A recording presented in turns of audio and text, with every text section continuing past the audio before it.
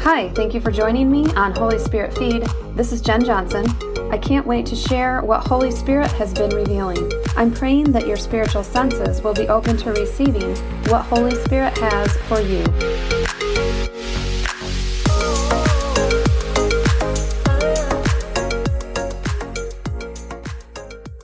Welcome back to part 2 of What Are You Waiting For? We've been talking about how there are times to wait on the Lord, but then there are times to take action, to take the bull by the horns and own our lives as a disciple of Jesus, to get out there and flip some tables. Okay, Proverbs 29:18. This is one of my favorite verses, and really, I believe it's just because of my call to the prophetic. It's shut up in my bones like fire. Proverbs 29:18. We're going to read a couple different versions. Where there is no prophetic vision, the people cast off restraint, but blessed is he who keeps the law. And another version says, where there is no revelation, people cast off restraint, but blessed is the one who heeds wisdom's instruction. If you don't know what you're doing, you're just going to do whatever feels good at the moment. Get some vision from God and act on it. Be an active participant in your life.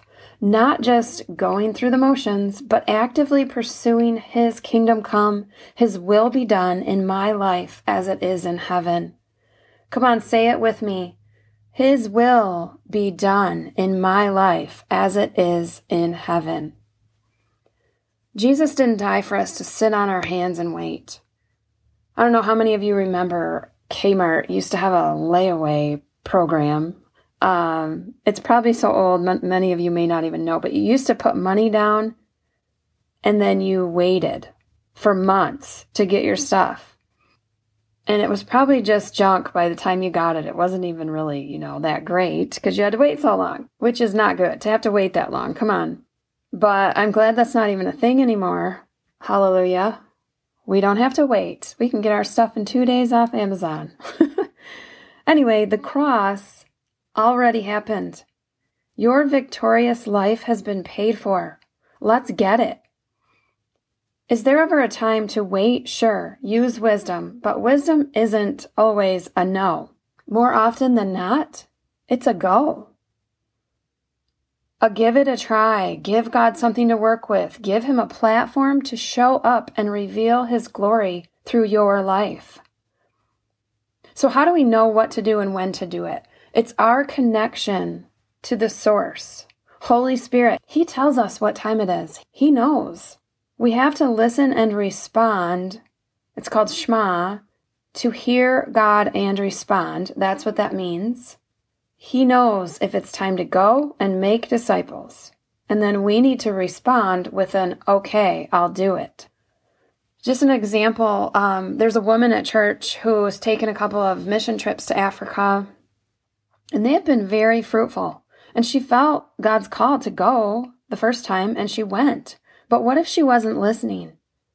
She would have missed amazing things, and others would have missed out as well, had she not said, okay, I hear God, it's time to go. I'm going to stop waiting. I'm going.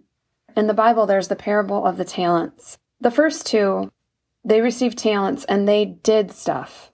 And they got a good return for what they did. The last one buried the talent and did nothing with it. You don't get an attaboy for keeping track of your stuff. And more accurately said, the stuff God has given you, because your gifts and your talents and your resources, they've all come from Him. So really they belong to Him. But you're actually called a wicked and slothful servant if you bury your stuff and don't use it.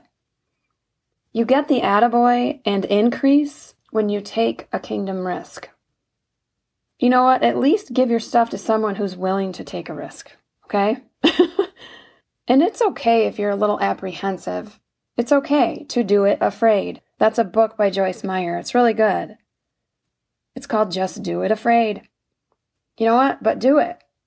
Don't wait.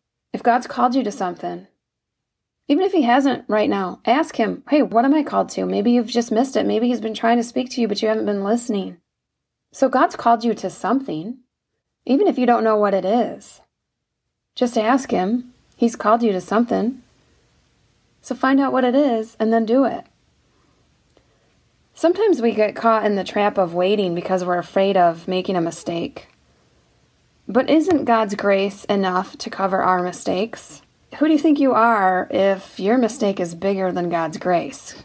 I mean, if you think about it that way, as long as our hearts are in the right posture, we're not doing things out of self-promoting desires, then I think He can handle our mistakes. I remember when we started the church that we're a part of, we mostly received encouraging words. And then there was one person who was like, don't go too fast, don't get ahead of God. And that's fine. I get it. Like, use wisdom. Of course, this is a big thing that we were doing at the time. But at the same time, that attitude, if you're not careful, it can be paralyzing. Because the truth is, we know in part. 1 Corinthians 13:9, it says, now our knowledge is partial and incomplete, and even the gift of prophecy reveals only part of the whole picture. Another version says, for we know in part and we prophesy in part. So we only know in part. It takes faith. We live by faith, not by sight. We have to be able to move forward, make decisions, take risks, even when we can't see how it's going to turn out. I trust God to make me aware of issues and course correct me. I trust Him and He trusts me to keep moving and not give up when I face adversity. And believe you me, I face adversity. I'm sure some of you are like, yep, I hear you. If you don't plant any seed, there will never be a harvest. Take a real look right now at the seeds you are sowing, asking God, do you want me to continue sowing these seeds? Sometimes we sense that God might be done with something. We've been in a ministry for years or a job for years, just kind of stagnant, but we just stay there, waiting. What are you waiting for? If the fruit has dried up and you're left with raisins, it's not worth it. I mean, I like raisins. I could tell you like a really bad story about raisins. Though one time our son, when he was little, he ate some raisins and then he got sick and it was nasty. I mean, that's probably TMI, but it was terrible. But you get my point. Quit waiting. Stop doing the old. Start doing the new if the Lord's calling you to that. Allowing Holy Spirit to guide you in your stopping and your starting, your new planting and your harvesting. Let's activate this right now. Let's ask Holy Spirit a question. So close your eyes. Prepare to hear something from Him. Holy Spirit, is there a new thing you want me to begin? And new seed you want me to sow?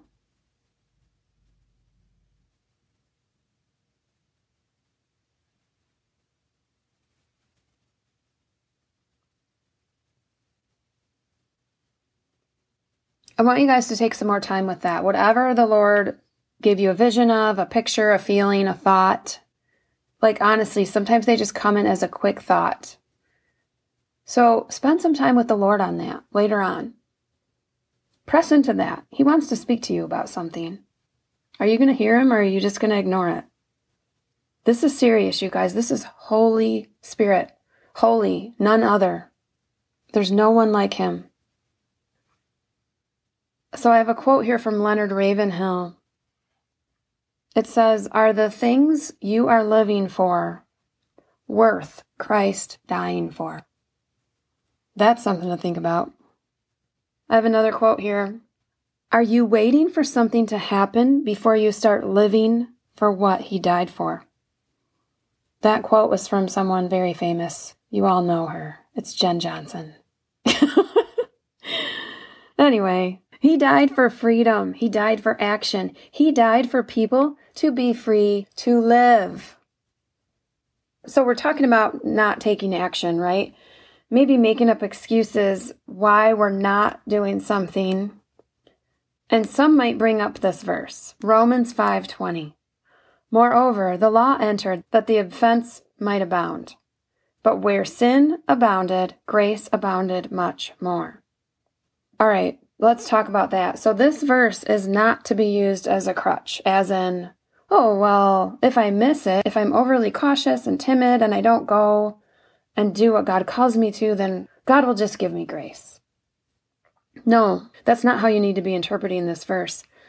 This verse is to encourage us to go, to do, to act. And then if something goes wrong and we do sin or screw up in some way, we know that even if we aren't perfect in every way, His grace is still very much present for the purpose of doing, of living in Him victoriously.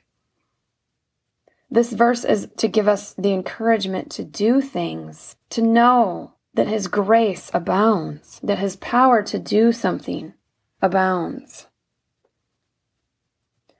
The Bible says in 2 Peter 3:9, "The Lord is not slack concerning His promise, as some count slackness, but is longsuffering toward us, not willing that any should perish, but that all should come to repentance."